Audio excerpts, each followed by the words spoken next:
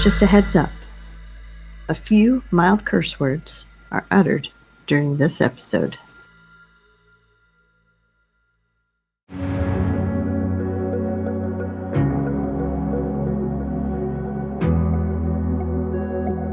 beautiful people. So this episode was supposed to be released in December, and that didn't happen, obviously. It was pre-holiday craziness, and Ashley and her family traveled to Utah, and then we had Christmas, and after Christmas I went to see my nieces in North Georgia, and then I got sick and then had an ER trip, and here we are, almost mid-January, but we still wanted to release it because it's some good stuff. It's a good conversation with a million different things: flying Southern Baptist drummers, Paul Young, planks and splinters in our eyes, the Great Deconstruction, church splits and reconciliation, the Father, Son, and Holy Bible, simplicity, the gift of sitting in friendship with someone who doesn't see things the way that you do, and how every common bush is afire with God, and more. So we hope you enjoy, and we're sorry that it's late.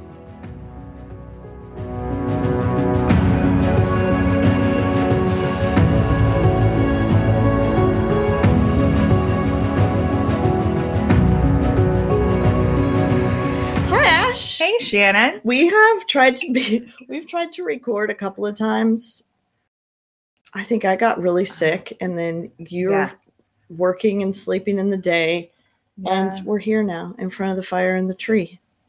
And I'm so happy. By the way, Shannon had a big birthday a few weeks ago. So happy 50th. Thank you.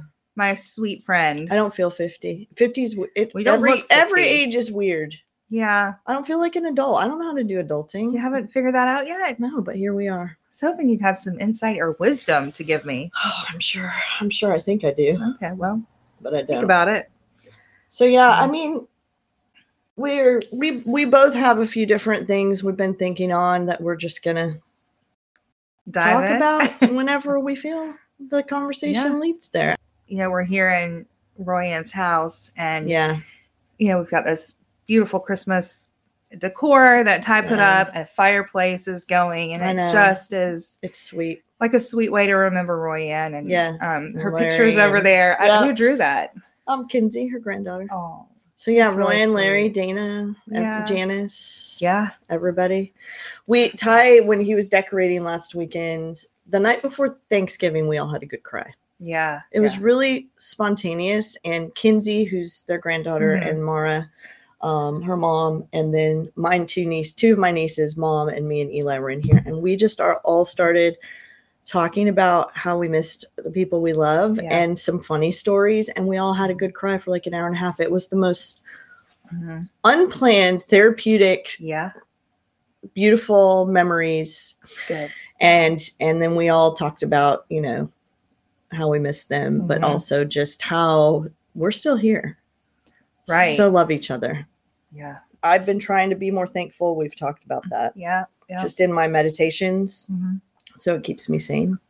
Yeah. And it's a good place for our hearts to be. Like at night, I'll lay down. Eli always wants me to say prayers with him, even though he's still 13. Can you just lay down and stay here for a little bit? And I'm like, sure. And I'll lay there, and it's really still. And I'm like, right now, Eli's here.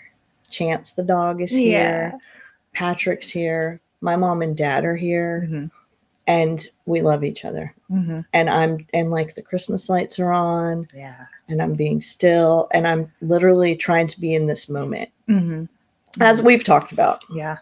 Tell me about your plans and what you're feeling and thinking, what you guys are going through and doing and feeling. Yeah, we're heading out.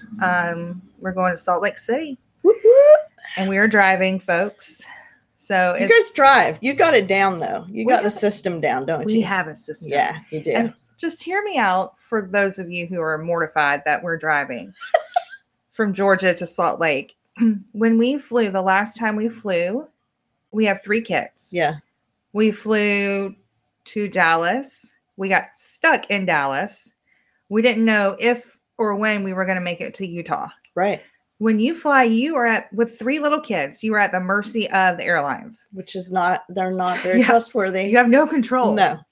And it's getting worse with post-COVID. They cancel flights with at the drop of a hat. Yep. And then you're just stranded. So we started driving when the kids were really little. After we had our youngest, we decided we needed to start driving because at least we could be in control of that part of it, even though it is a much longer drive, obviously, than flying.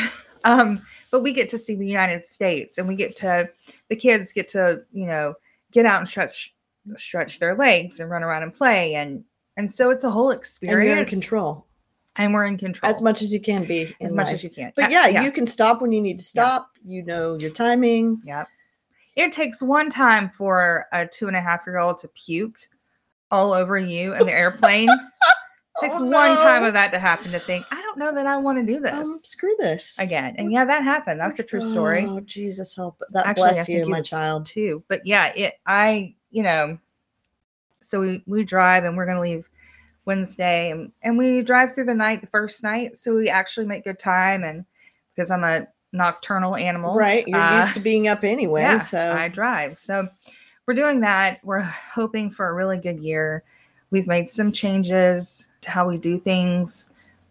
So hopefully we can have a really good time. And I don't talk a lot about all that. My husband's family, and we love them dearly. And sometimes you just have to make changes to do what's best for your whole family. Yeah. And so that's what we've done. And my sister-in-law called me, and she said, Ash, what can I do to make sure that this is the best Christmas you've ever had? I really love her. Love her too so much. She's incredible. She's amazing. And she has stage 4 colon cancer. And this is her 5th year. Yes. It's incredible how long she's been fighting it. And she's still so thoughtful and loving. And she's a Latter-day Saint and or Mormon. And man, we've had some of the most beautiful conversations about faith and God and just the way we see the world. And I really treasure her. Mm-hmm. So I can't wait to see her, and our kids are all the same age. And so I am very, very excited this year. Yeah. About what's in store. Good. I'm really happy to hear that. That's wonderful. Yeah. Yay. But I do have a question for you. Okay. So I have a question. Okay. Because we're talking about Christmas, and I've been thinking about this season, different from last season, different from prior years as an evangelical. Yeah. And I was wondering, are there things that and don't laugh at me, but are there things that you used to do in your evangelical Christianity during this time of year that you kind of miss, but like in a way that you mourn? Like, and I don't mean like, not like dramatically, but things that just ache, that make your heart ache. Like, God, I miss this about, like church gatherings. Yeah. Or like things like that. Is there anything that you're just like, God, I kind of miss that? I guess the biggest thing no. Okay.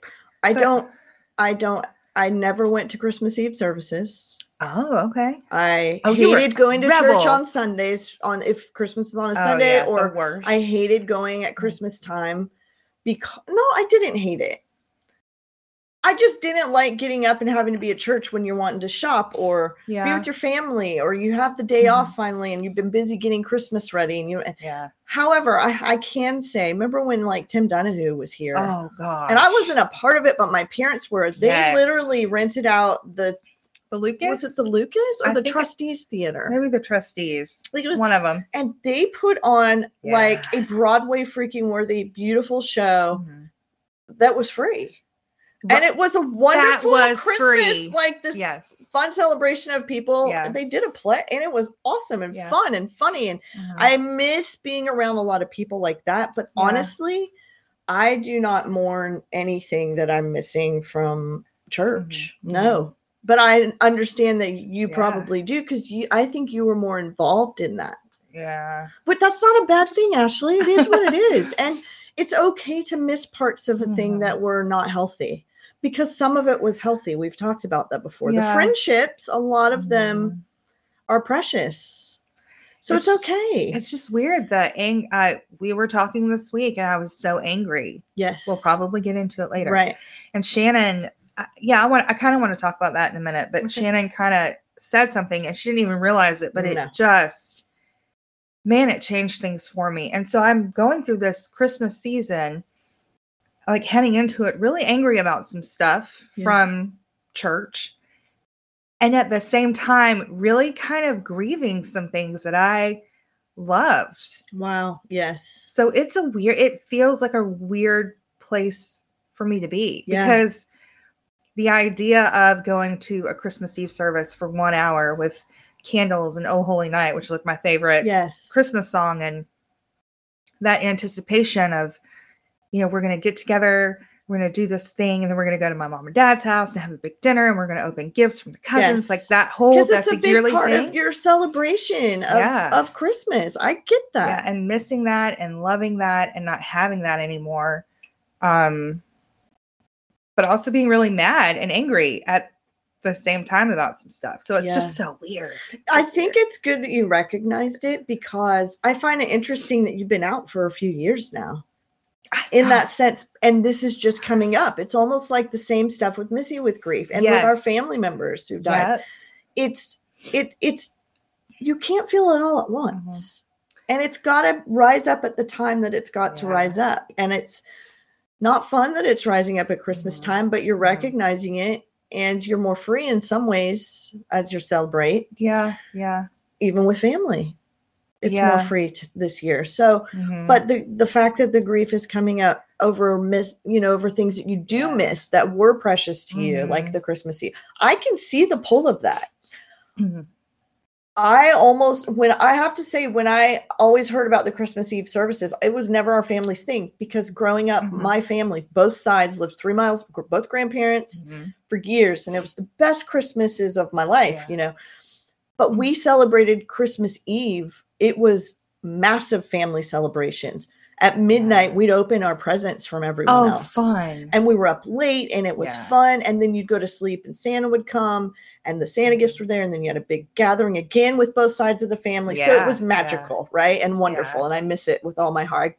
I grieve that. Yeah. Because my grandparents aren't here anymore. And, and that might be part of it too, wrapped in, because that's funny because it was the same thing the way y'all did it. We did it too. Yeah. So that after Christmas Eve service, we went to our grandparents' house. We had a big family thing. It doesn't exist anymore. And life is very different right now. Yeah.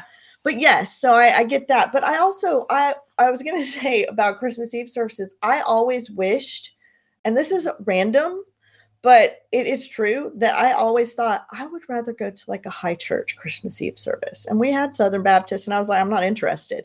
Because it seemed all I had was a couple of times at an Anglican church when I lived in England, or a Catholic service here with a friend, or whatever.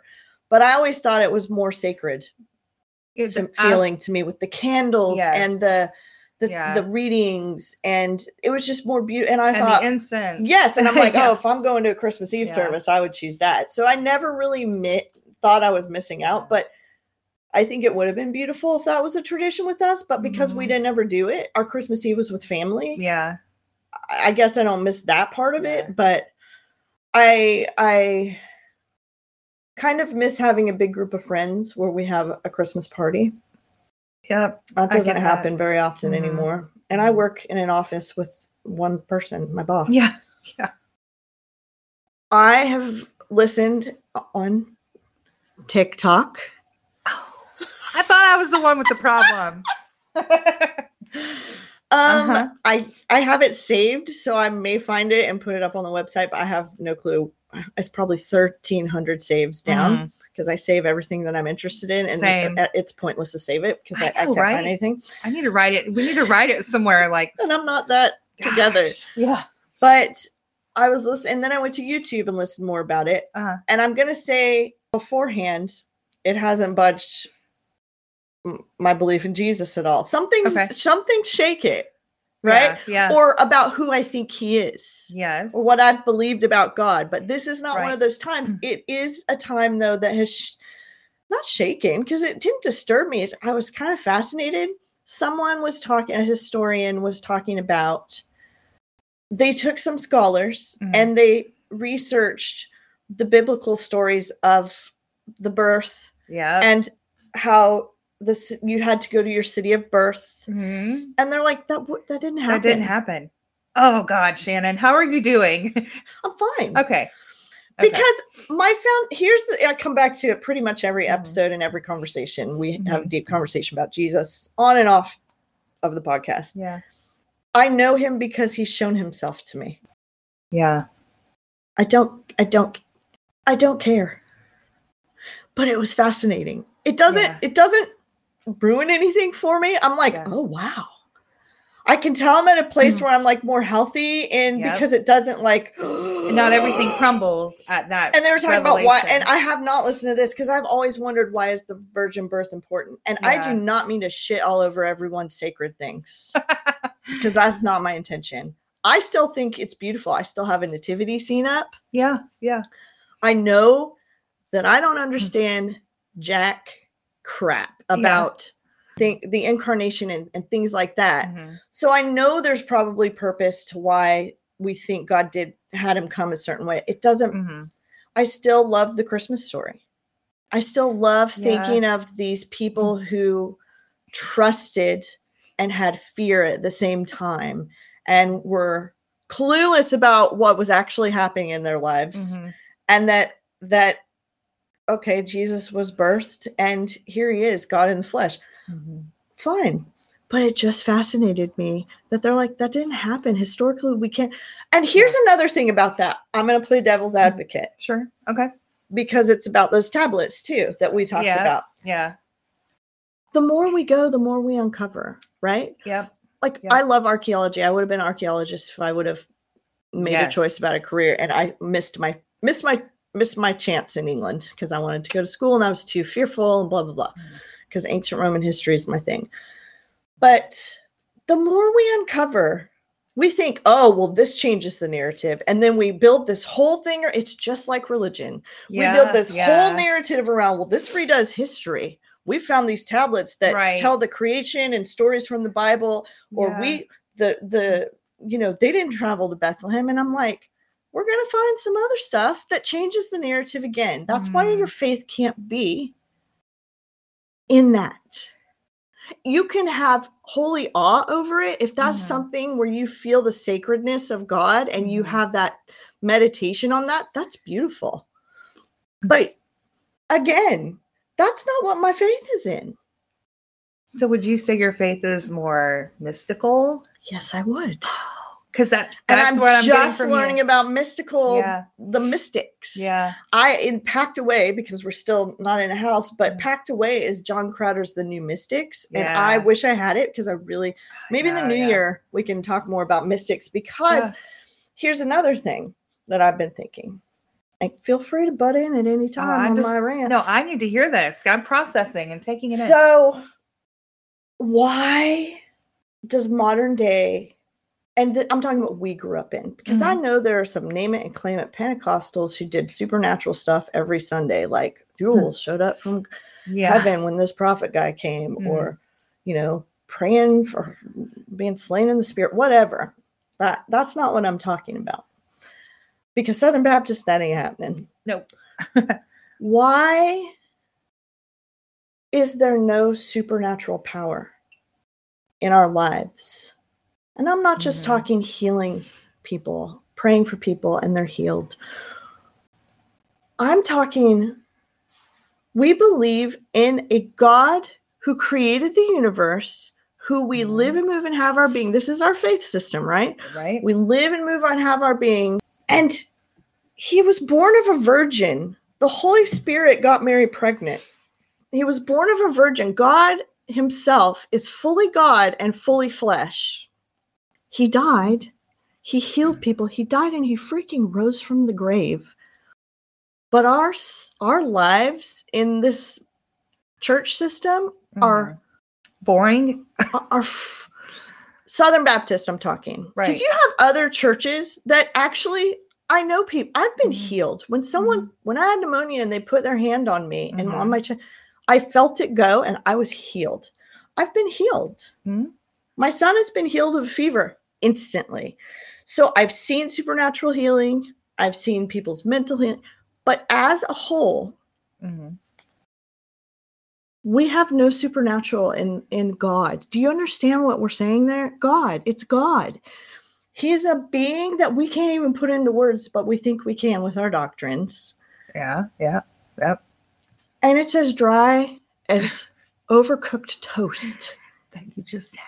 That I just had and I couldn't finish because it was so dry. Yeah. It's, how is this, how do you have a whole religious system? We don't do meditation in the Southern Baptist world. Really scared of it. We don't believe in mystical. Nope. We don't pray for healing for people. It's awkward if you pray for healing for someone. Other than in choir practice when God, please heal him. There is no anointing with oil, like it says in the Bible that he says is the inerrant word of God. There's no, there is at the Episcopal Church. They do it every Sunday. Yeah, they do that. But it fascinates me that we believe in this supernatural being who is God, who is Jesus. But it's empty of supernatural evidence. Yes. And I know there's people out there being like, but it's supernatural that I know God was here in this situation. Absolutely. But if you bring this up at a church gathering, it is the most crickets chirping, uncomfortable, awkward. And it's like, you believe in a God who became a baby? Yes. Through a virgin's womb? Yes. Who came out, never sinned? Right. Healed lepers, hugged people, raised the dead, went on a cross, forgave people who were killing him, and got up 3 days later and was like, boom, and then rose supernaturally into heaven, wherever it is. But we're going to get together and have the same boring sermons and the same 6 songs and the same, how are you? Oh, we're great. And everyone's hurting and needs healing or needs a hug. That's even awkward sometimes. To give love to people there is awkward because you don't get out of comfort zones. Yeah. And it just fascinates me. There's not really a question there. I've just been like, how did this happen? I want to know too. Okay, that's what led me down my rabbit. That's what started all of this, Shannon. And it's your fault. What? We had reconnected and I was back at the Southern Baptist church that we were at, and we had left and come back, and I was reading the Bible more. I was confused as to when it all stopped. At what point did we say the period of supernatural is over? The period of healing, the period of, anything mystical that you can't explain is now over. Because the early church, we're talking they were doing it. Disciples' early church. Right. They were hardcore, right? Yeah. Peter, he walked by a dude and healed with his shadow because he was so sad. We've talked about the story in the Old Testament where the bones are so saturated with the presence of God that it rose that guy from the dead when they threw him in the tomb because some bad guys were coming. Like, did it end after the 12 died? Right. Like, at what point are we done here? Then you got, and I really want to take, Crowder's theology school at some point. I just never have $2,500 to do it. Right? But I would be I would love it. So I'm not, obviously we always give that disclaimer. We're wrong about so many things we talked about. This is just what we know right now. But we're the average. To educate us. We're the normal people, right? We're just a normal evangelical. We haven't written books. We don't have a lot of famous Christian friends. We don't go around the world talking about Jesus. We just are people who are living our lives who came out of church, and here we are. Yeah. And I did all of the supernatural stuff when like kind of fade away when all of the scholarly early church fathers came in and started using intellect as well as belief and faith? Maybe. Did it help to hash things out and try and figure out Jesus and God a little bit? Or and at the same time, did it actually hurt? Because when you're using your mind, you don't go to the supernatural. Well, okay. So historically, if we think about it, when we couldn't explain something, we always made it supernatural or whatever. And then science comes in and we start to use our thinking caps more. And then we have science and then we start to believe in that. And so we get away from the supernatural because we can explain it with science. And I think they kind of go hand in hand, to be fair. Well, they do. Well, we know now with physics. Yes. With quantum physics, hello, we are finding out the craziest. Yeah. And they still, stuff. I watched a guy last night and he said, I always watch quantum physics stuff. It's so weird. It's amazing. And he said, we actually know how I'm a quantum physicist. I don't remember what he called himself, but that's what he studies. And he goes, we use it every day and we have no clue what quantum physics is. Yeah. Yeah. It is such a mystery. It's crazy. So yeah. And but I think like we're finding out that we can, and we've talked about this before, but they're killing cancer cells with vibrations, with frequencies. And like there's this quantum, I'm going to butcher this, but there's this like quantum physics thing where everything is connected and they're proving it with quantum physics. And there's something called like quantum entanglement.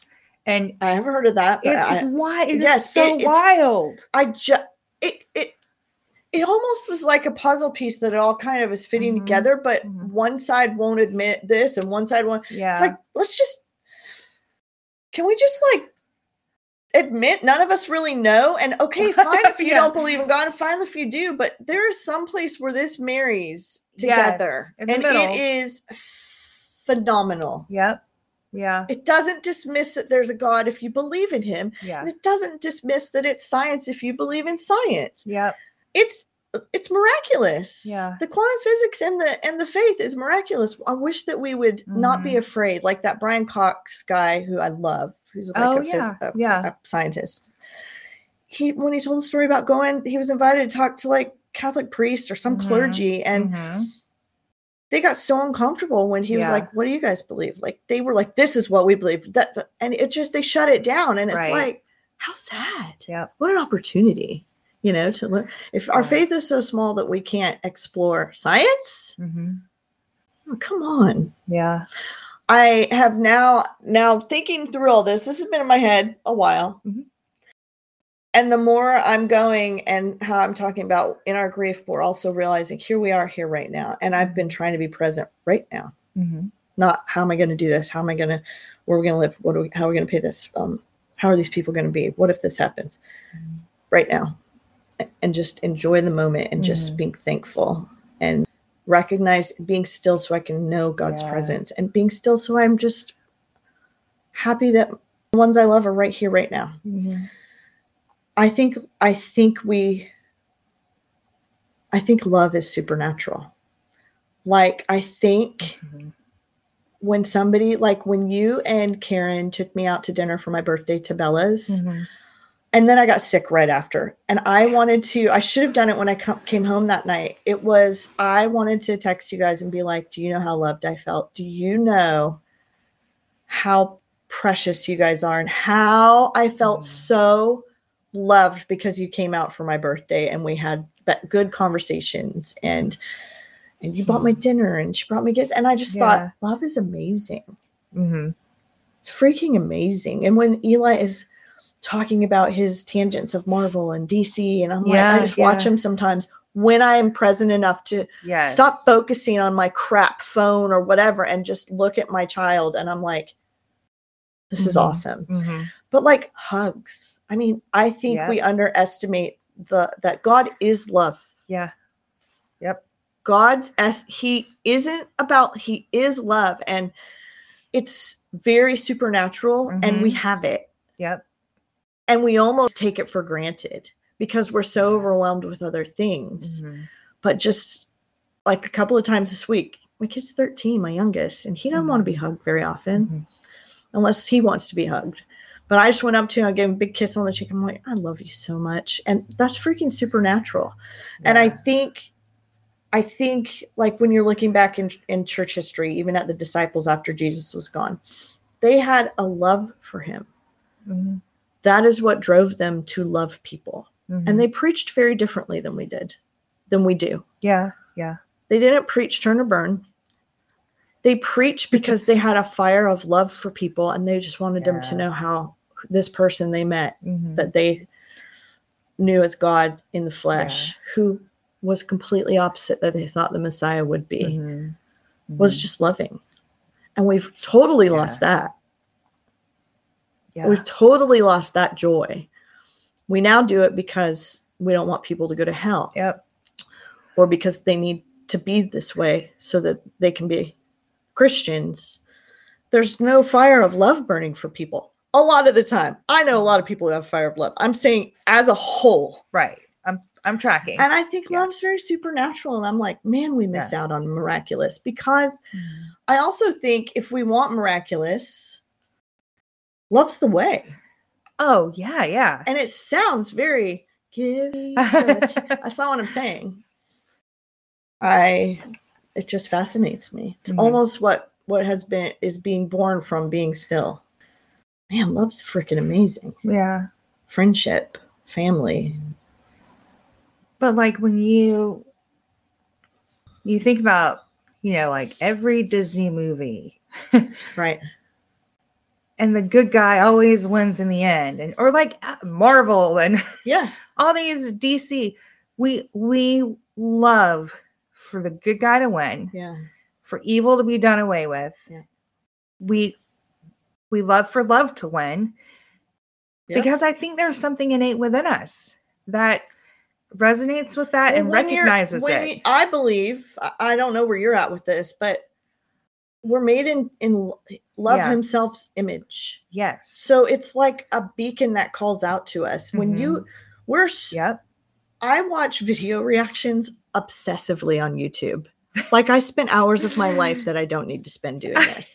Of people from right and left musically who are very outspoken or who about anything. And when people have something about love in their song, people cry. Yeah. There's a song that a guy did that's like, it's so simple. You're a fighter. I believe in you, blah, blah. Totally off his normal stuff. And people are weeping when they're watching a song. And I'm like, we are so lacking genuine love. Yeah. And I will go one step further and say that thing that evangelicals talk about of there's a God-shaped hole in all of us. There's a song about it and how, people who don't have Jesus, how do they, I don't know, it's just a bunch of drama and garbage. But I would say that people who are not, quote, Christian, first of all, I don't think we're lacking anything. I think we're lacking of the knowledge. Yeah, I think we're already made. We're all made in his image. So I don't believe included in. Right, He's I don't believe us. We were made in him. Exactly. Yeah, there is no God-shaped hole. Instead of being born horrible sinners.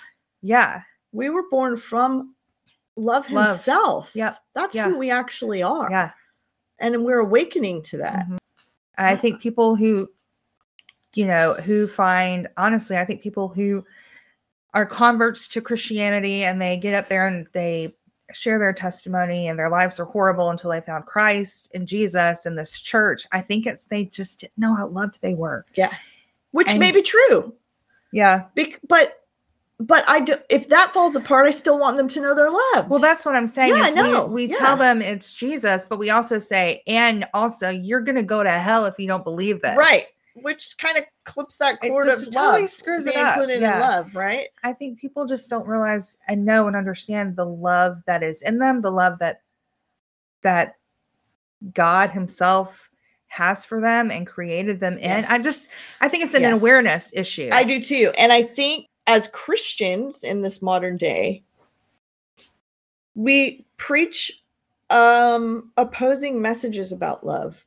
God is love, we say, right? In him we live and move and have our being. Once again, But unless you know Jesus, you don't have real love. But actually, anyone who loves their spouse or their child or a friend or an animal, he's present. High five me. God, I love that. He is love. You don't get it both ways. Absolutely.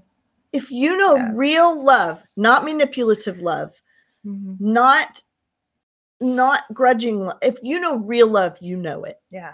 Or you long for it if you don't know it. But you recognize that in what you just said. That's him. Whoever, isn't there a scripture that says whoever loves has known God or something? Let me look it up. Because it's there. Let me look that up. Get it, girl. Well, actually, no, that's not the scripture. What does it say? Well, kind of, sort of. 1 John 4:8. So maybe it is. Hold on. I'm getting there. Hold on. Let me open up that old Bible Gateway app. Oh, I don't think I have it on my phone anymore. I do, because they used to have the Passion, which I really like that version. They took it off. Oh, jerks. Yeah, but they kept the NIV. Turds. So 1 John 4. Let's look it up in the Message. Carefully, the first verses are carefully weigh and examine what people tell you. Not everybody who talks about God comes from God. There are a lot of lying preachers loose in the world. Oh, that's hilarious. Yes, we do know that. Yeah. Here's how you test for the genuine spirit of God. Everyone who confesses openly his faith in Jesus Christ, who came as an actual flesh and blood person, comes from God and belongs to God. And everyone who refuses to confess faith has nothing in common with God. Here's where I say, I want the original text. Yeah. Yeah. But anyway, my dear children, you come from God and belong to God. You've already won a big victory over these false teachers, for the spirit in you is far stronger than anything in the world. So I don't know if I don't want to use scripture to just back up what I'm saying. Yeah. All I know is, how do I say this without being offensive? Why are you worried about being offensive? Why are you worried now? I'm not worried about saying I think part of what's in here is used in a way that backs up exactly what we want. You have to have faith in Jesus. You don't know God. Because down in verses 7 to 10, let us continue to love each other, since love comes from God. Here it is. Everyone who loves is born of God and experiences a relationship with God. Which so it almost is opposite of what he just said earlier. That's where I wish I was a theologian. Because I want to know, what did this text actually say? Yeah. Oh, I wonder if the Mirror Bible has 1 John. I'll look it up and I'll add it to the, because he hashes out the words that they used and how we've interpreted it this way, but this is the actual word. This is the actual meaning. And the more I listen to like Paul Young and talks about how the NIV is a bad version, like just garbage. It's just not accurate. Yeah. And how I read about the history of how people choose to take out words in certain translations and at certain points in history. Well, it's so manipulated. Yes. Right. Yeah. And so I'm like, okay, I get what he's saying. But then down below, he says this: everyone who loves is born of God and experiences a relationship with God. Yeah. The person who refuses to love doesn't know the first thing about God, because God is love. Mm-hmm. So you can't know him if you don't love. But everyone knows we all have it in us. Yeah. I think love is way more beautiful than we think. Yeah. And we take it for granted. Mm-hmm. And sometimes we stay in things because we want to be loved, but it's not real love. Sure. Friendships, relationships, whatever.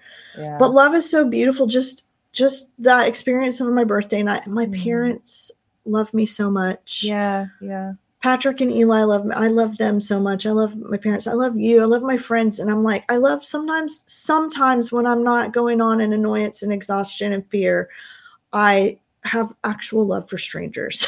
Yeah, you're so funny. Honestly. Yeah. I forget about love in the stress. Yeah. And I'm like, man. Mm-hmm. And it literally is beautiful. Mm. And I think if I can just love more freely without self-consciousness, that would change a lot of things. And it would, love would be able to flow through me more freely. Even if I just went up to someone and be like, I just want to hug you. I'll be weird. Yeah. Yeah. But it's just, I think we missed that. Yeah. And I've been meditating on that just in the past week or two. And I'm like, man, we just forget to love well. Or we forget that that we have it in us. Mm-hmm. And I think it gets choked out very easily. Which is one of the reasons Jesus probably says, you can't change a thing about worrying, Shannon. Mm-hmm. Be right here, right now. And I'm like, oh, but what if I don't have this? Or what if I haven't done this? And what if something comes up and I need this? He's like, yeah, I just said. Right. Just sit and love. Mm-hmm. So, yeah, there we go on that. Yeah. That was a lot. That was good stuff. It's good stuff. Can I just say one thing? And I don't want to get off track or be really hypocritical. I just want to bring up the fact that video of the church that's doing the huge production where the guys are playing drums flying down from the ceilings.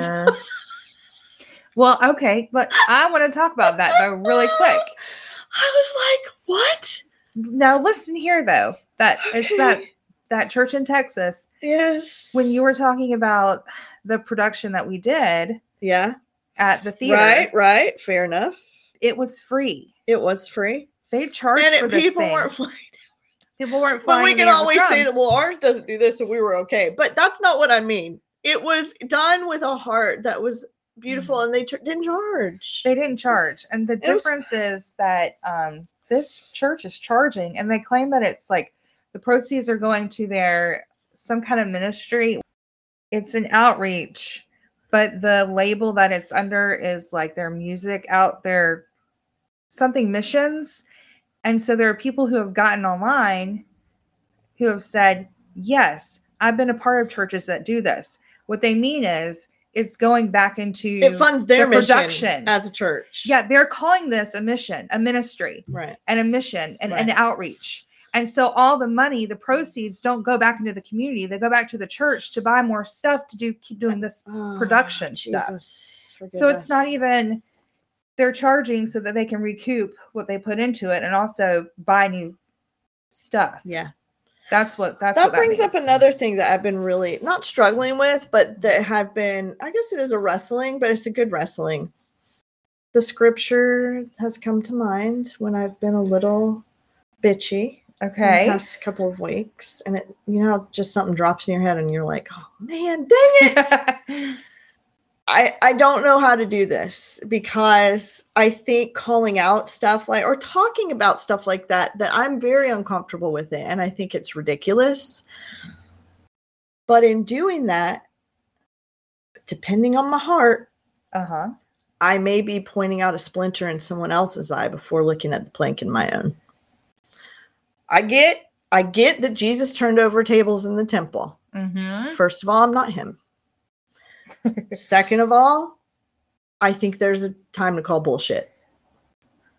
But it's very easy for me in this day and age where I see hundreds of different church things, and I've had my own church experience to be like, stupid idiots. Like, how dare they say it's a ministry and this and that?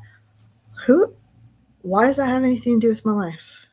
Why am I judging them? But then on the flip side, devil's advocate, which I love doing. Yeah. Not this church. To be fair, as far as I know, I did read what church it was. And I read some about it. I read some of that, not exactly what you said, but I read some details about it. First of all, I think they have a bigger responsibility to, come on, guys. But also, this is the type of church that we've seen fall because of sexual abuse and covering up really horrible things that have been done to people in order to keep this deadly system going. And this is a church also on the list. Right. This is a Southern Baptist church that is Southern Baptist. This is a Southern Baptist church that has made the list. Right. And so I'm not saying that. I mean, you heard me. I'm the one that brought it up. It's comical to me in a sad way. Yeah. Yeah. But I have to be aware that we all think these days that our opinion has a lot of worth. It goes back to how we get mad at people in the churches thinking, I know what's right. Even if I don't have this is stupid. This is wrong. And I remember one time when I was in England and I heard some preacher, okay, Martin Scott, great person over there. And I would go like to Germany or wherever with them, with a group of people, and we'd go love people. And there was some cool stuff that happened. He was also one of the most unique people because he had such a perspective that wasn't mine, right? In my life, and just some wisdom, right? It's so kind and so thoughtful. He wouldn't just answer you flat out. He would think it through. Yeah. Very helpful. And I remember one time this preacher that I really liked then, who I still don't have a big problem with. Some people do. I don't. I just think if I like some of the stuff, if like it speaks to me, I'll meditate on it. If it doesn't, I just let it go. Yeah. All in all, he seems to be trustworthy. But anyway, he was teaching about tithing. And I told Martin, I just think the opposite. And I think that Jesus has talked to me and been like, don't worry about this. The opposite. And he said, Shannon, think about it this way. He could be telling him that that's the way he wants him to do it. And he could be telling you the same thing, the thing that you're saying he's telling you. He can tell you two different things that actually doesn't mean it's not the same truth. Yeah, yeah. And I'm like, that's so freeing. That's so good. Oh my gosh. And that's really helped me. But I also, I know that stuff like that is just, I mean, it's a circus shit show compared to the original. Yeah. Compared to what the origin of these people who followed him in the flesh. It's ridiculous. Yeah. But then so is a lot of stuff that I probably think. So I struggle in this place that I'm at with that. I have a bullshit meter. Yeah. That is off the charts. One time Gaz told me, and we're going to interview him next month and talk about his book. He's amazing. But one time Gaz told me, I think he was annoyed with me. I'm going to ask him when we talk to him next month. He said, you are like a freaking washing machine. You just churn until all the crap comes out. Yeah. And it comes out around you, man. It's what you're made for, but dang it, Yeah. And I was like, oh, yeah, I can see it. But then it's, and going, well, I see bullshit. I have a bullshit meter. You can rely on that instead of love. So it's a balancing act because I have a bullshit meter. I think that's idiotic and stupid at that church. I think it's the opposite of reaching out and having a mission. The mission is to go love people who are hurting, not to do a show. But then what if you're made to do shows? Hell if I know. That's fine. Then do your shows and be a church that does shows and charge for it and then pay your taxes. Make your money and pay your volunteers. These are unpaid volunteers. Yes. Okay. Who have real lives and real jobs and work their asses off. That's a good point. And listen, ask your mom and dad. Yeah. I've been a part of it. My dad's been a part of these productions. Your mom and dad have. We have real jobs. We're giving up any spare time to this church. We're not getting compensated in any way, shape, or form. Yes, excellent point. And then to have a church make money off of it. That's a good point, Ash. Lose your 501c3 or whatever it is. Lose that. Pay taxes. Then pay your volunteers. Right. And do your productions. That would be great. From that point, for that. I get that. That's a great way to say it. And I think I would pay money to see the drummers up in the air. I'm putting it money to be a drummer. Me too. I am putting it on the website. The one I sent you of the guy who does the characters in church where they're coming at him, the drummers are coming down the kids' video. It's freaking hilarious. Yeah. But nobody's going to know what I'm talking about until I put it up on the website. But then you can never unsee it. No, it's hilarious. But it's like, yes. So I'm in this place now where I'm like, I don't want to be a hypocritical ass. Sure. I mean, I don't want to be. I get that. Oh my gosh. I have hatred for myself on the days that I can't love myself because of my stupid hypocritical crap. Right? Yeah. So it is like, okay, I've got a plank. They got a splinter. But I also feel that everything has 50 sides, Ashley. Because I also feel that this is not the Jesus that I know. This is not the real Jesus. And then on the other hand, it's he's big boy. He can do this. He can show people. He can defend himself. Sure. My biggest thing is I don't want more people to be disillusioned when there is this real, burning, present, fiery, gentle, powerful friend who's God himself. That's what I want people to know. Yeah. Is it getting lost in the drum show? That's the question that I have to bring it down to. Yeah. I haven't seen the drum show. So actually, all I've seen is damn TikTok. Do you want to draw out to Texas? And there might be a matinee we can make. I'm going to give it a hard pass. Okay. But that's what, I mean, I feel that, oh, come on. But then it is out of a real love that I don't want people to be hurt. But a lot of things that start off with that good thing end up very ugly. I don't want to become that. But I really just want people to know that the love of God. I don't want it to be a production. I don't want them to be hurt by the things that we know go on behind the scenes. I want to have healthy people who know love. Yep. Whether they believe in Jesus or not, I don't want them to be hurt by the damn church. Bottom line. Which is inevitably and ultimately what ends up happening. Yeah. And that's like the whole problem when people say, okay, you don't believe anymore. You're out of the church and you're doing your own thing. Why do you have to be so vocal? Just leave it alone. Live and let live. And the problem is still continues to hurt people. Right. Because it's almost so like ways. Having a child that's abused as a child. It forms your spirit in a way that it's not meant to be formed to function in. And you learn to grow up in that brokenness. It's dangerous. And it's the same thing with spiritual growth. It is dangerous and it's wrong. So yes, that's an interesting chat too. Yeah. I also want to bring up the fact that we need to do we need to buy Brad Jersek's new book on deconstruction. Gosh, I want to read that so bad. Me too. Ooh.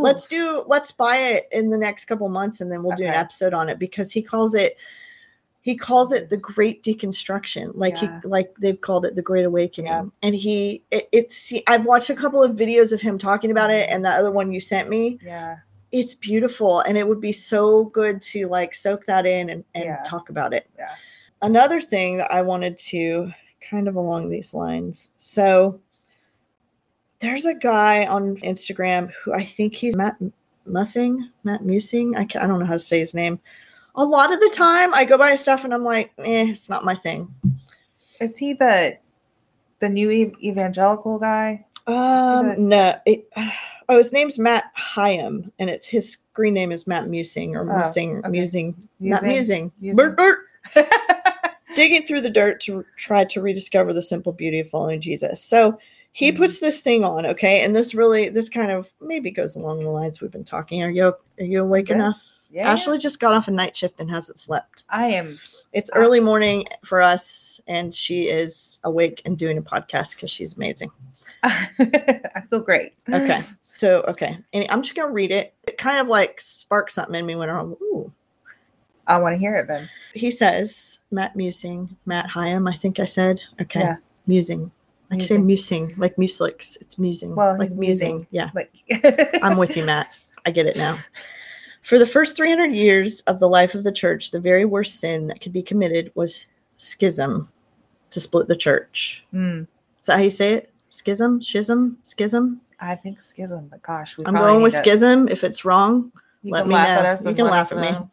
Obviously, there were those who left the church, even forming alternative cults, but they were never kicked out. The highest priority was preserving the unity of the body. Theological disagreements were discussed and worked out within the church, not by removing those who disagree with us, but by engaging with them. Yeah. Even those considered heretics were still within the church. Arius was a bishop, so I have to look up Arius. Okay. It was over 1,000 years before there was ever a split when the Roman church split away. The worst sin was to split the body of Christ. In the 500 years since the Reformation, there have been an average of 2 to 3 new denominations a week. You read that right. Denominations, not churches, and that's a low estimate. Oh my gosh. I wonder what those early church fathers and mothers would think if they could see the 30 to 50,000 Christian denominations today squabbling over secondary theological issues, vilifying, maligning, and excluding those who disagree with them. Yeah, yeah. A lot of that. I mean, this is just another can of worms that opens up, and you go, we don't even think of that as something that's a problem, but it is. Yeah. I remember when people that I knew moved here, I met them. I wanted to go to church. It was a Vineyard church, and I met them, and they were starting a new church. And once I got, and they don't even believe anymore. Wow, okay. But they're beautiful. I love them. And when they were here, and they're like, we're planting a vineyard in Savannah, I'm like, I literally said, why? Why are you here in this city that I live in planting another church? Yeah. Come on, guys. And I just, it goes along those lines where you're just like, what? I don't understand. I didn't know there were that many denominations. I know that in Savannah, I mean, just right here where we're sitting is the Episcopal, the Catholic, there's like some tabernacle Primitive down Baptist. there, Primitive Baptist. There's 2 churches by your house. A Methodist one, a Nazarene the one. Jurassic Park Church. The Jurassic Park Church. It does look like the Jurassic Park thing. I wonder how many churches are in Savannah alone. That's and I mean, I'd be interested in looking into that history more and seeing, holy crap, for 1,000 years, it goes like the William Paul Young, I'm going to put this podcast up again because I've listened to it 2 or 3 times, where he talks about on death row, where he's made friendships with these men on death row now that they meet. And there's a guy who meets with them all the time. And Paul Young comes. They've built a table of reconciliation. Yeah. These men on death row who've probably done horrific things, who know they're loved and forgiven. And they will not leave anything to fester. Yep. These guys have got Jesus and church figured out more than we do. Because they come together and they will not let a split be in between them. Yeah. They reconcile and they hash it out until they're reconciled and at peace with one another. If we did that, freaking fire. Yeah. That'd be amazing. We just cut each other out. I've had it done to me. I've done it to others. And it's so, you want to talk about Antichrist. This is just a quick break. We wanted to say thanks for listening and supporting us as we make this podcast. And we want to ask that you would consider going to whatever forum you listen to your podcasts on and leaving us a written review or a 5-star review. It helps others to find our podcast, and we really would love for people to hear it.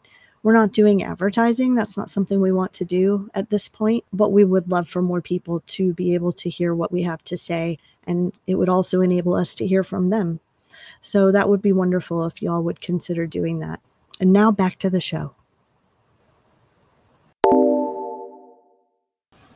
We get so busy with crap. Things matter. Family matters. Life matters. Little things matter. Little things are life. Well, yeah. The little things, the little mundane things. Yeah. I think that what we lack is the awareness that he's present in it all. It's the fire of blackberries, the Elizabeth Barrett Browning. Earth's crammed with heaven, and every common bush afire with God. But only he who sees takes off his shoes. The rest sit round and pluck blackberries. Oh my gosh. I mean, here we are. So I think in the whole meditation and being still in this moment and actually taking Jesus at his word of stop being anxious. You can't change anything. I think I could change it because I probably changed it for the worse. You know? Yeah. In the being thankful in the midst of feeling like my life's falling apart or the death of people you love or family stress or lack of money or lack of friendships or whatever. when I'm saying love is supernatural, like this is what I'm talking about. Yeah. Give me eyes to see people as you see them. Yep. Mm-hmm. Even if it takes me a while to grasp it. Mm-hmm. Give me those eyes. Give me eyes to see that there's beauty in sitting still in a tiny little apartment or in a house in Utah where there's been chaos. Mm-hmm. Give me wisdom and give me eyes to see that this is a fire with you, God. Like you're right here. Mm-hmm. Because that is holy. And that is, I mean, if I can function out of that presence of God and that knowledge and just as much as I can be aware that he's right here and that there's beauty in it. And even when it's horrific sadness or horrific pain or overwhelming, I can be still and be in this moment. And it's the holy ground. It's like, and love is present, love himself and love. Like if you stop and think there's actually a lot of love in our lives, we're very fortunate. Yeah. So instead of choking it out with the stress and the worry, just recognizing it. Yeah. I'm going to be quiet and let Ashley talk now. What?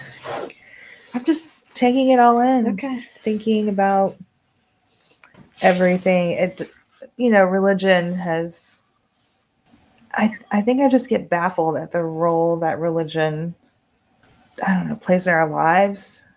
Even when we're trying to distance ourselves from it, right? Yep. Like, true. I think I'm having an existential moment when bring it. Like how wild that we were born in the United States. Yes. In this time period, and I just think like how. I don't know if egotistical is the word, but just like how bold of us to think that this is the way it is. Like, yes. There's so much out there that we don't realize. But like, I just feel the arrogance that we carry with us. The way that you can think is this is the way it is. It has to be this way. Yeah. It's a crazy thing. Yeah. Our struggles are very different than people who don't grow up in the Western world.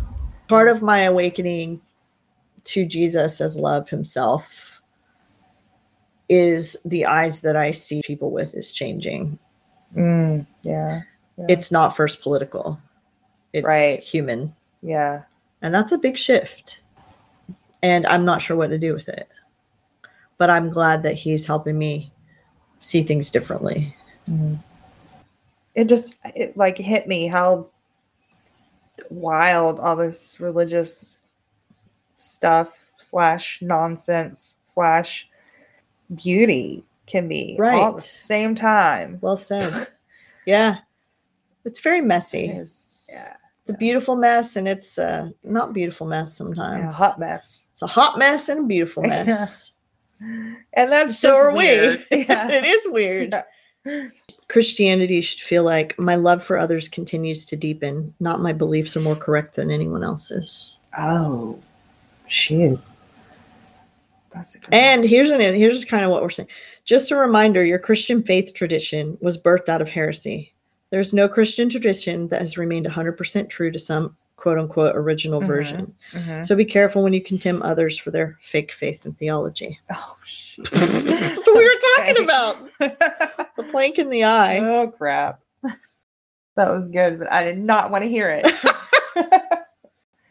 I think another thing that I've been hearing a lot about, you know how things get highlighted and you're like, man, I've heard that a lot lately, is how it's just about the Bible being worshipped. Yeah. And lifted up to a place where it's not meant to be. And I keep going, man. And it is heretical to say that at this point in the place where we came from. Oh, yeah, for sure.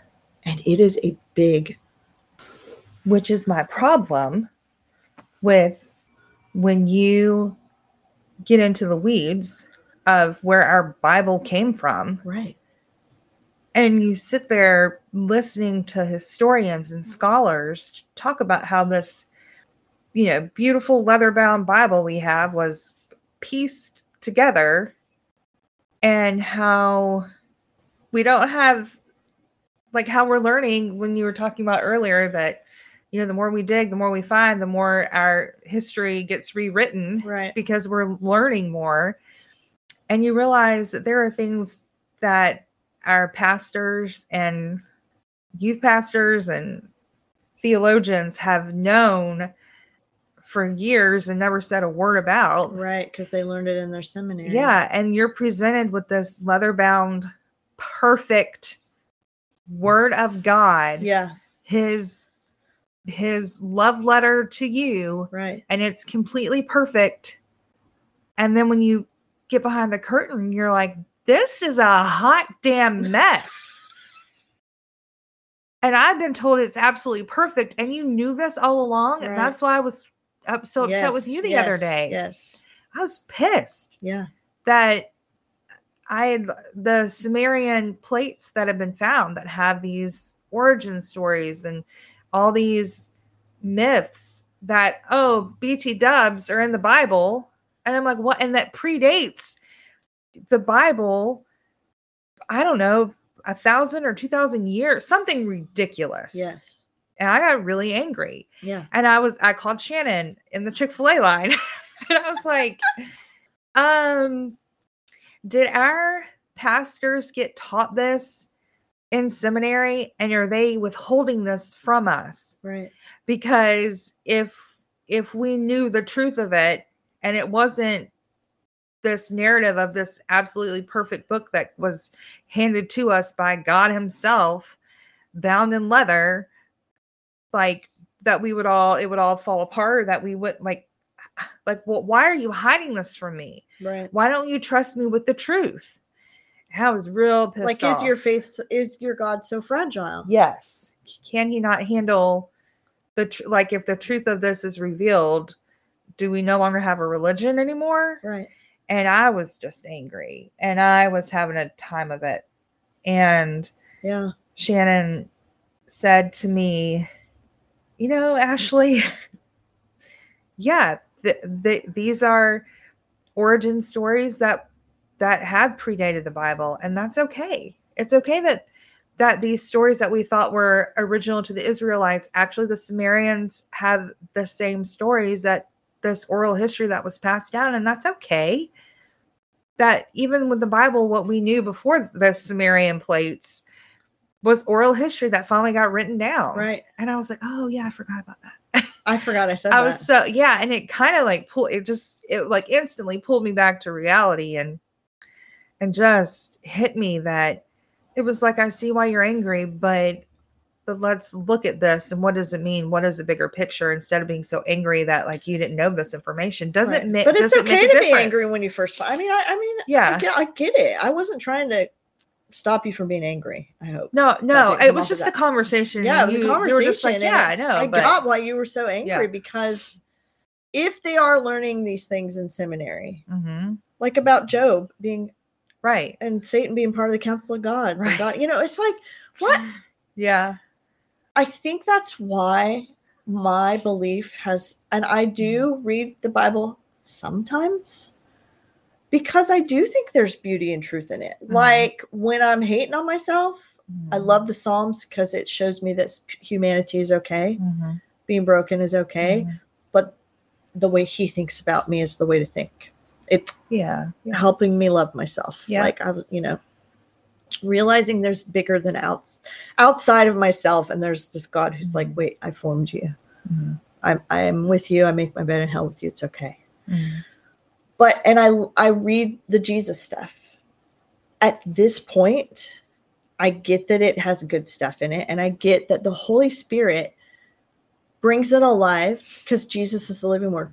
But he also does that through poetry and music and movies and conversations and sunsets. He does it. And it's stripped down to where I've said this before, but Jesus, he's all I know right now. He's the one who's shown up to me. He's the one who continues to show up to me.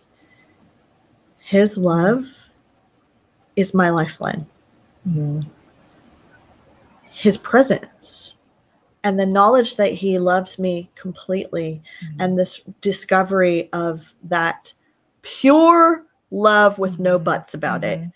Yeah, yeah. When I am still, if I had been taught, and if I can teach my child, my youngest child who's still home, if we were taught to meditate in this moment and learn to sense that there's this love being who we call Jesus, who calls himself Jesus as far as I've heard from him, but that he shows up to whoever needs him with complete love. If we were taught to be still and know God as children, do you know how different that would make our adulthoods?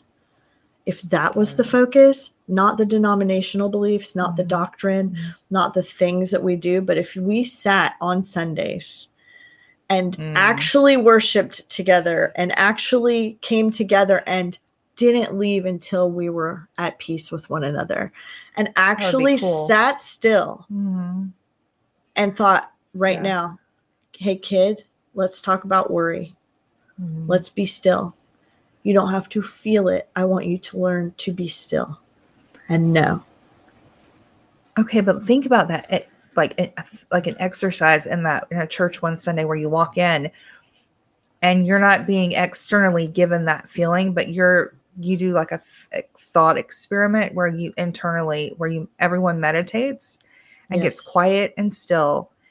And that feeling that we always get from the music and the just pomp and circumstance in the show, but we all be still and find it within ourselves. Gosh, I wonder what that would look like. I would like to know how things would turn out differently in our lives if that's what we've been taught about Jesus and God from childhood. Because we're always getting things externally. We're always getting things externally. We're always being told what is right and what isn't right. And this, if we were told, and we can tell our children, you are loved. When things harm you and others hurt you horribly, this is your place of refuge.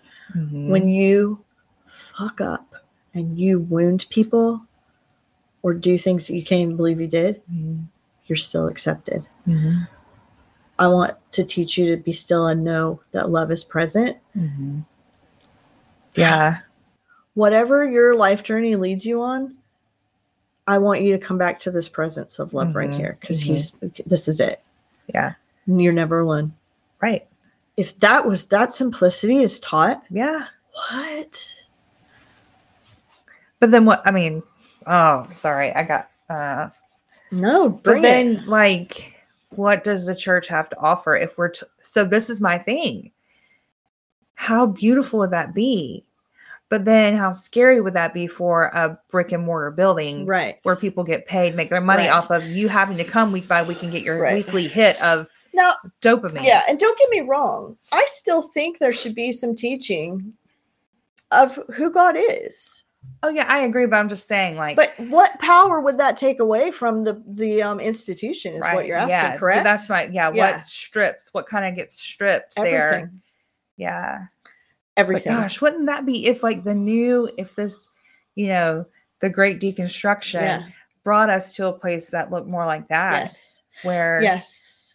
And also in the sense of our giftings, not spiritual. I'm not talking spiritual, but I'm talking like if you love archaeology, if you love nursing, if you love NICU, if you love drawing, if you love mathematics, being taught that God is present in everything that makes, in everything, in like he is in you. That spark is beautiful.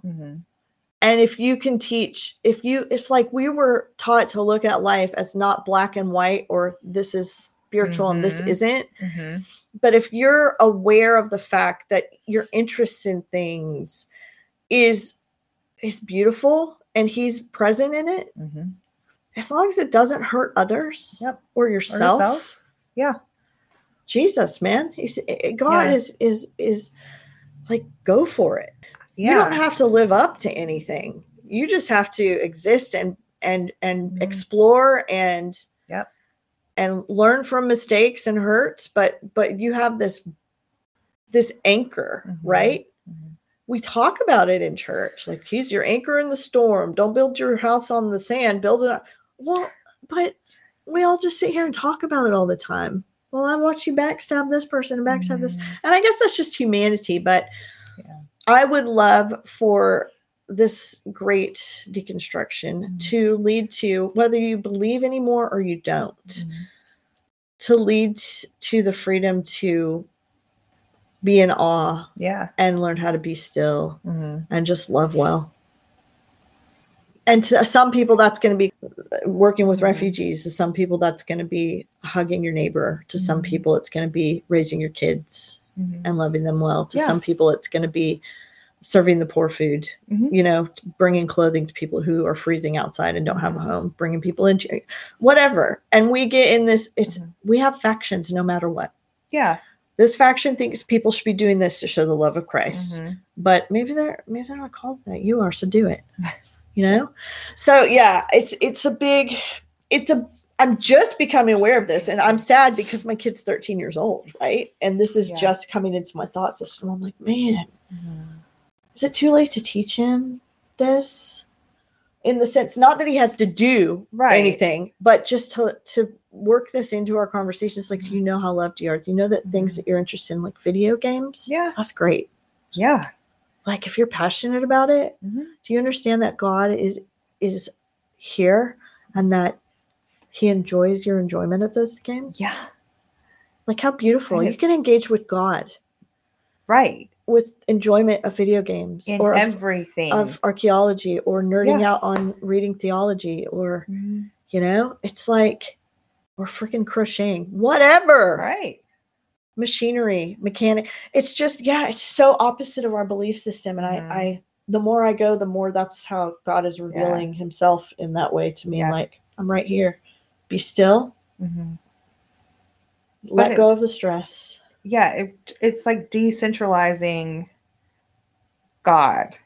I think, like, our Christianity is, it's like taking away the power of the institution and putting it back into us where it's always has been. Because we're the church. Because, we say it, but we don't understand it or mean it. And it might be like a little new agey for some people. I think people think that, and it gets scary for them. Right. But be bold enough to be afraid, and it, come on. Yeah. It's okay. If he's who we say he is, you are safe in his presence. Yes. And you say the Holy Spirit convicts, then let him tell you if something's off. Yeah. It's okay. Be brave. Be still. And perfect love casts out fear. Yeah. And you are in that. Yeah. Like, God is love. It's interesting also to hear you when you're like, Jesus is the name, is how I know him. I know this perfect love. His name is Jesus to me. Yeah. And I appreciate that. That's not like, I'm in a different place, really. And I'm not that it should matter to you if I'm okay with that or not, but it doesn't bother me that you're in a different place. Which is why we're such good friends, though, because I feel the freedom and the safety to have that conversation with you, and for you to be able to hold space able to for say, me. But hey, it's still Jesus for me, and you're able to say, and we hold space for each other. You don't get annoyed with me for saying this is Jesus. Well, and I don't get annoyed with you for not knowing if you believe in that anymore. I see the beauty of that. This is what I'm saying. This is what leaving evangelicalism has done for me. And the beauty in the way in which it happened for me, where everything didn't fall apart at once. It was like honestly, like an evolution of things, and the falling away of certain things over time has been like such a gift for me. But that I can sit down with you and you can tell me what Jesus is teaching you. Yeah. Even though I am calling love, there's a big question mark over it right now for me. And it might come back to Jesus. Right. It might not. I'm just I'm moving through different things that we can have a conversation, and you can tell me what Jesus is showing you and what you're learning. And I can love that, and I can appreciate that. And I don't have to shit on that. because I don't call the love that we're just okay, but we're also calling it something different, but it's the same thing. And when I'm with my family, my evangelical family, the prayer that my brother said about Jesus coming to live a perfect life and how we're celebrating, God incarnate and the beauty that is, whether I believe that's what really went down or not, but it was love. And then I can see that, and the gift that it is to be able to see that it is at the end of the day called something different, but always love and pure, perfect love. Right.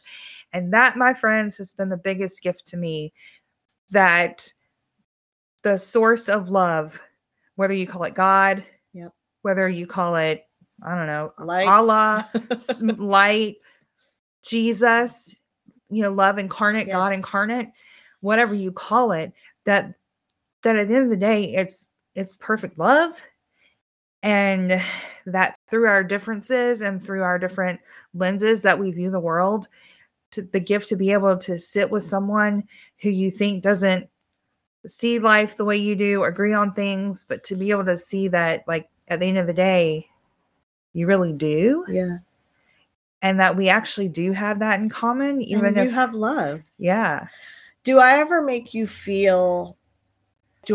like answer when you say stuff like that? Like, but for me, it's Jesus. Do I ever make you feel shut down in what you are experiencing? Because I'd like to change it. Never. If I do. No, the way that I'm seeing things now makes it even more cool, if that makes sense. Mm-hmm. Like, for me to be able to say I'm having this experience and share it with you, and for you to say, and I see that for me, that's Jesus. It just makes it really, really awesome and bigger. I guess I mean, like, if I say, well, for me, that's Jesus, I don't always have to say that. I can just listen to you where you're at. Okay, I just want to make sure. Yeah. If I do, tell me. But I don't ever say, I just need to talk this out and not have you bring up that it's Jesus for you. That's what I mean. Oh, but I don't think you do. Okay, my feelings have not once been hurt. Okay. If that's what you're asking. Or I don't want to shut down what you're working out of this is. Sure, yeah. Okay. But I feel the freedom and the good. I mean, honestly, out of all the people in my life, you and my husband and Father Kevin are the three people who I feel like I've been able to say and speak my truth and fears and stuff openly and honestly in safety. Yeah, good. I feel the same about you. I'm safe to talk about whatever I need to talk about. I hope you feel that way. I do. Yeah. It's safe. It's a good thing. Yeah. I think we as the church need to overcome our fear of people unbelieving Jesus as they struggle. Yeah. And if this God is who we believe he is, as people who believe Jesus, don't be afraid. Because let's look back at Christmas. It undid everything they knew. There's freaking angels showing up to some shepherds being like, don't be afraid. Yeah. Okay. Not a problem. There's 3,000 angels singing over my field and I'm on my freaking face. This is out of my experience. This is not the God of the temples that I'm not even allowed in or welcome in. Right. Yeah. It's the same thing. Be open. And I think that a lot of Christians, or whatever we call ourselves, I sometimes have a fear of, what if I'm too open and I encourage somebody to go? And Jesus is like, I got this. Yeah. I'm every bush, right? It's a fire with God. I got this. Do you know how much I love them? Way more than you. So I got this. It's for my child, the same thing. And I'm like, okay, you got this. Because I do have that. And I'm like, no, Ashley can't go anywhere out of love. I can't. No.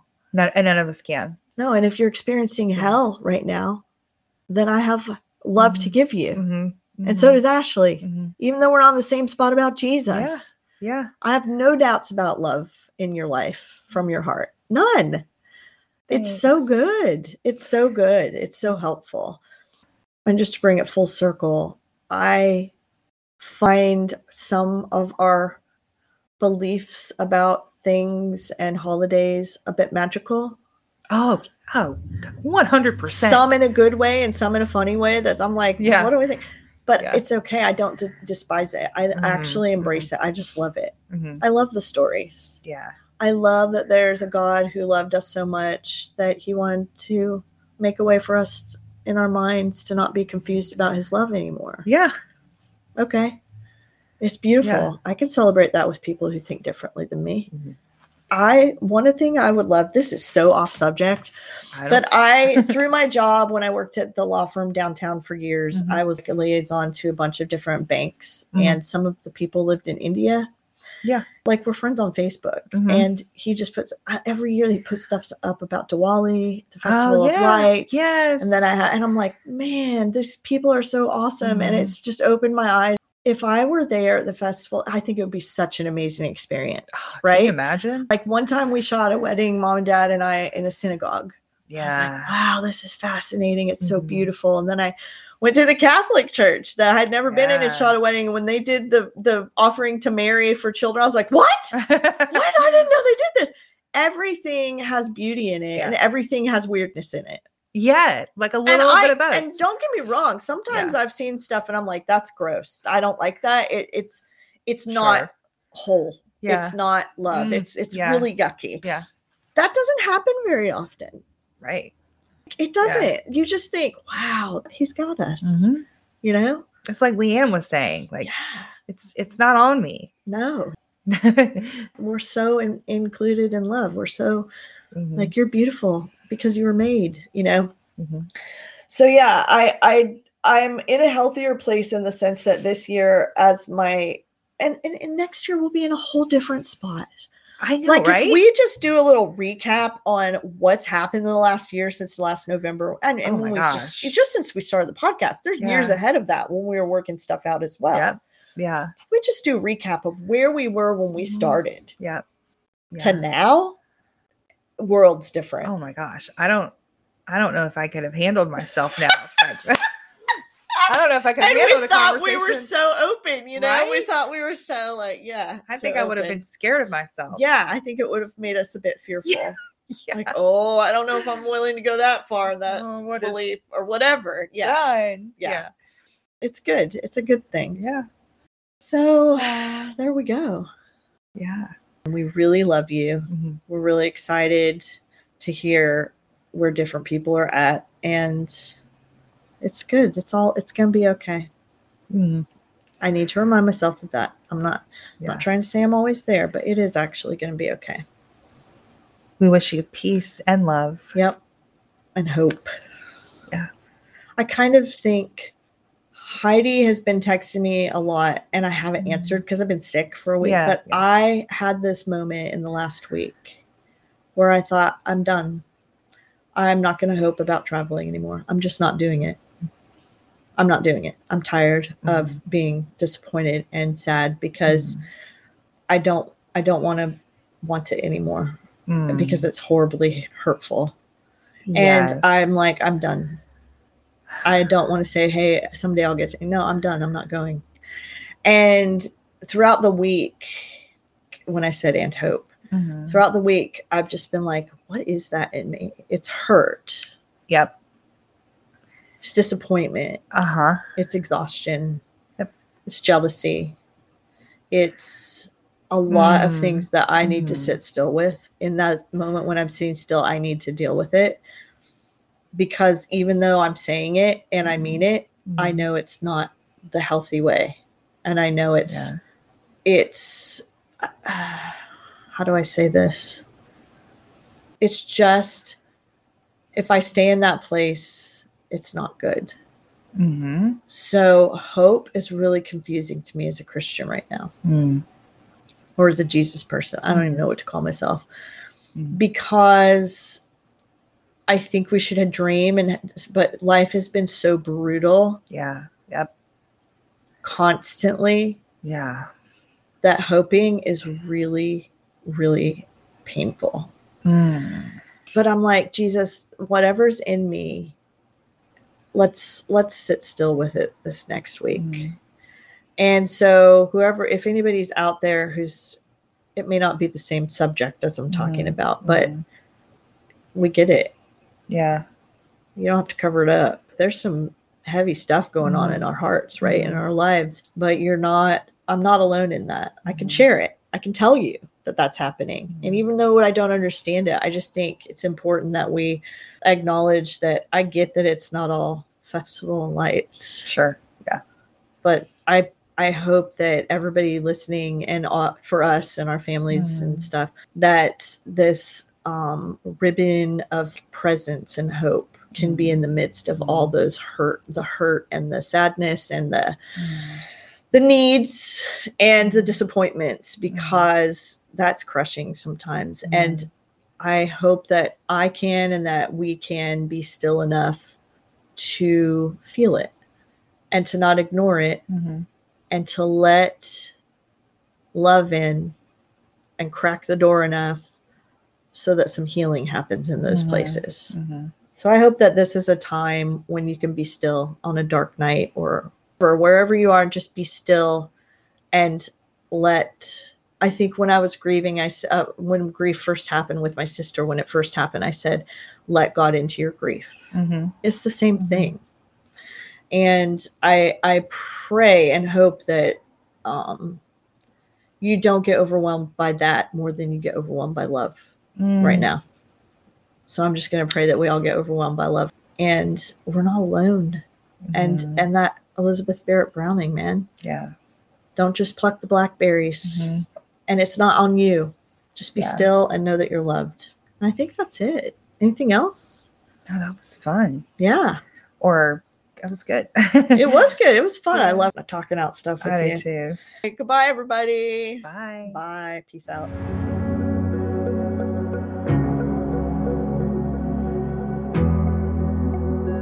The Glorious Things podcast was made in every way by me, Shannon Ruddy, and Ashley Simmons.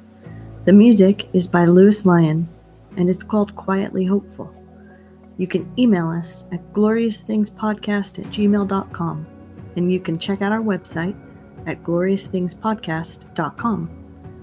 Thanks for being here for our second season, and hang in there, even when it's rough. We're loved.